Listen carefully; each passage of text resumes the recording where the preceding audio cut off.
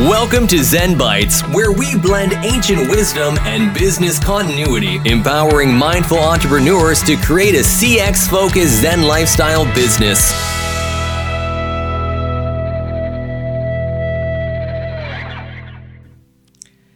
Thanks for joining me.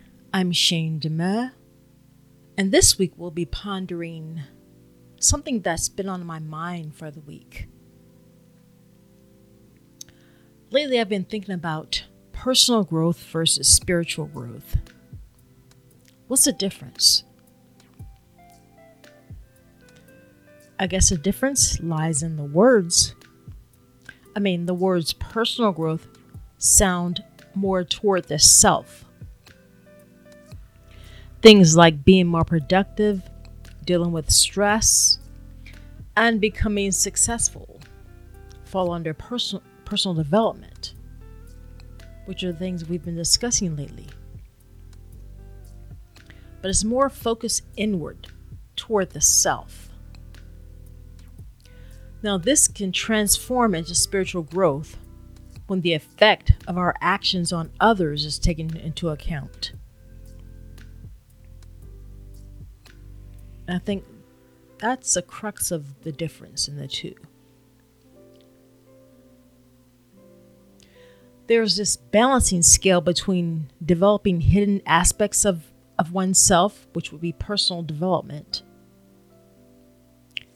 and transforming oneself and reintegrating yourself, which I see as spiritual growth. Now, in the case of spiritual growth, spiritual experiences will play a part in more cases. But Buddhism and Hinduism take that a step further. It takes it a little bit further. Now, the basic assumption here is that human beings can be liberated from the turmoil of daily struggles. And this liberation does not involve suppressing emotions, but not being touched by them. And let's say nirvana, for instance, is a state of consciousness that goes beyond the ordinary. And those who follow this path are on the quest to enlightenment.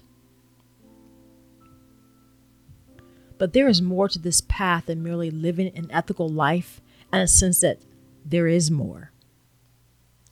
This path asks for dedication and perseverance. Now, it's also a revolutionary path,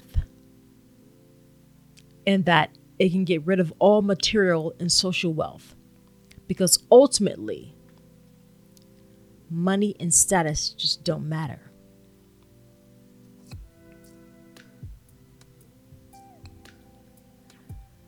Now, personal growth and spiritual growth can result in drastic changes in your everyday life.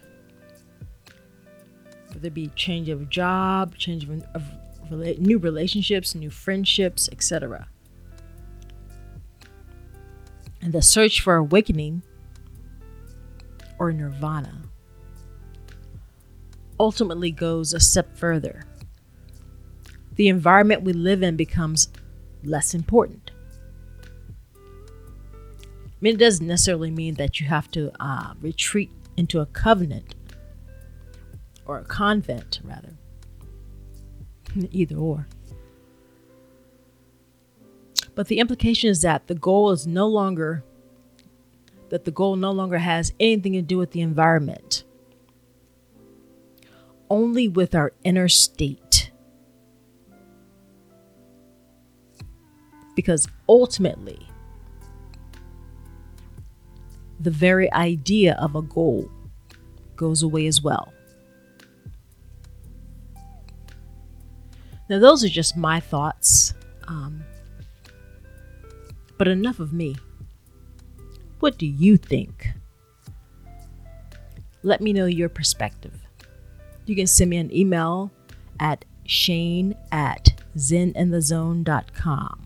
That's Shane, SHAYN, at Zen in the Zone. www.zenbiteswithjessica.com. Now, I want to thank you for joining me this week, and I do look forward to next week. But until then, stay clear, focused, and on purpose.